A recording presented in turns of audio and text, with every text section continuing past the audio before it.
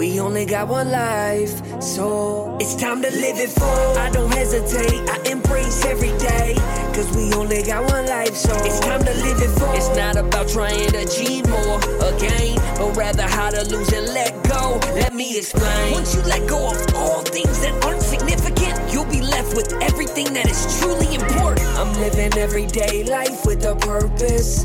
Living everyday life with a purpose. This is another episode of the podcast. Live it full. Hey, welcome to the latest episode of the Live It Full podcast. I'm Richard, and I'm going to jump right into it. I posted on Facebook earlier this week on February 6th, the day I baptized my oldest. I had posted something that came to me, something I had felt in my heart, something I wanted to share with others, and it had been popular as far as the responses and the interaction on Facebook. So I thought I would do a podcast and share it with you here for those of you who I'm not personally friends with on Facebook. But I had told my friends on there that I want to win, but not at any cost. When I was younger, when I was a young man in my late teens, early 20s, I would do anything to win.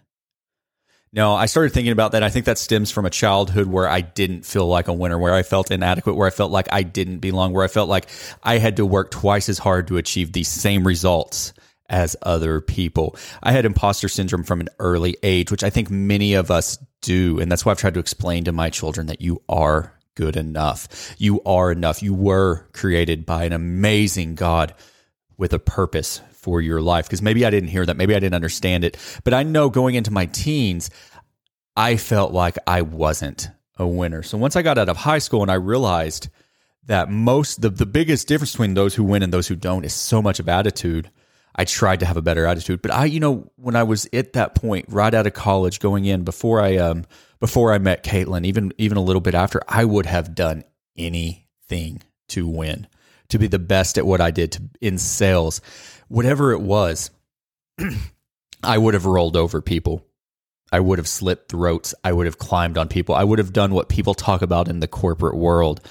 I would have climbed that ladder and stepped on anybody I needed to get above. So I had posted that I want to win, but not at any cost. I will win, but not at any cost. I am going to build my empire, but not at any cost. And it's not to say that I won't sacrifice an immense amount of things to make my dreams and my family's dreams a reality, but not anymore will it be anything. And when I say that, I was thinking about, I read The Prince by Machiavelli a long time ago, and I've reread it several times since then. And when I really read it the first time, my first thought is, you always think the ends justify the means is the biggest message in that book. And I think that when you go back and you do more research on The Prince, it may have been satire.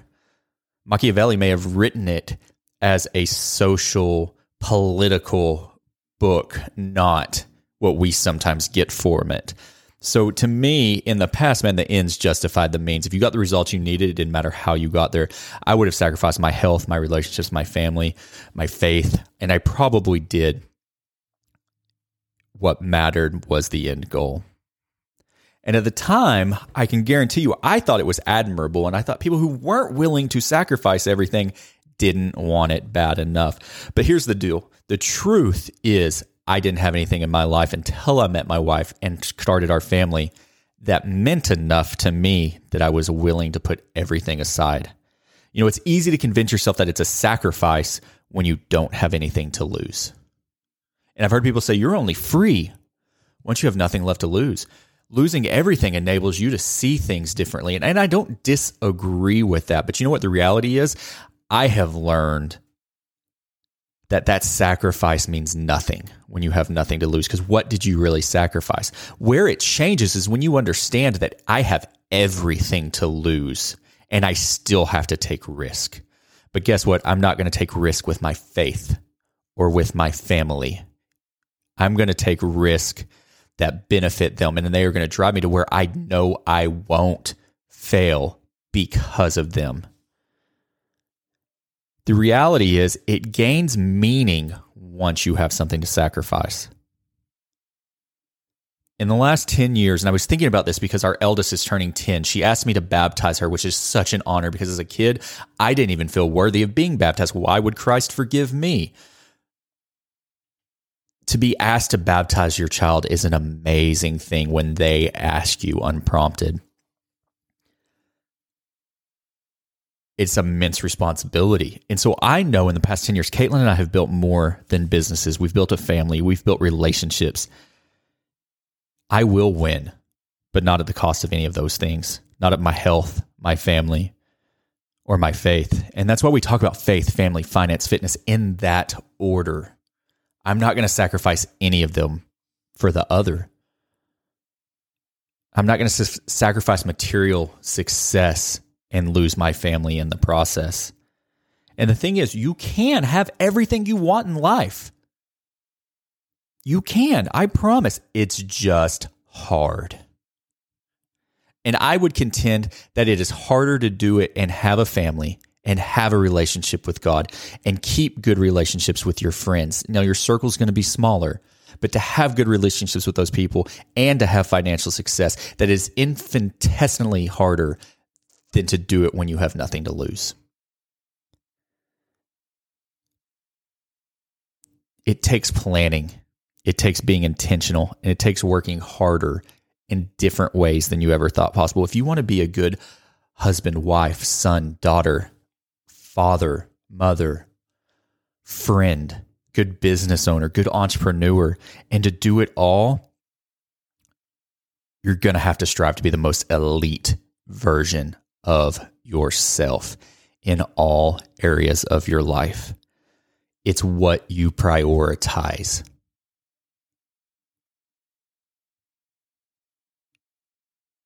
You have to know what you're willing to suffer for. I'm willing to suffer to build this for my family and my friends and those who have a direct benefit from my success. I'm willing to do it. But I also want to get to heaven someday, and I want God to look at me and say, "Well done, my good and faithful servant. You were an excellent steward with what I gave you. You multiplied it. You didn't bury the gold that I gave you. You took it and you multiplied it and you blessed others." In the end, I will win. As long as I'm a good father, a good servant, a good disciple of Christ, a good husband, a good business owner, as long as I treat those around me with respect and dignity, as long as I grow every day as a person, I will win. I will continue to live it full. I just will not have to sacrifice what means most to me. I will not sacrifice my character. I will not sacrifice my integrity. I will not sacrifice my children or my wife or those relationships to make it happen. But I'm going to do it with them in mind of how to make it happen. I hope you enjoyed that today. I hope you felt the passion that I have about it. You can have it all. It just takes a lot more work than you can ever imagine. If you like the podcast, leave us a 5-star review, share us on social media, share us with your friends, share us with your family. Have those you listen, those in your life that you want to grow with you, listen to the Live It Full podcast. And guys, I'm going to tell you, you can live it full. It is the message that we bring, but you can. All right. Y'all have a great week. I hope to see you on the next podcast. You just listened to this entire episode. That means you gained some type of value. So make sure you leave a review and subscribe so you never miss an episode of Live It Full. Living everyday life with a purpose. Living everyday life with a purpose. Make sure you embrace every single day. And we'll see you next time on the Live It Full podcast.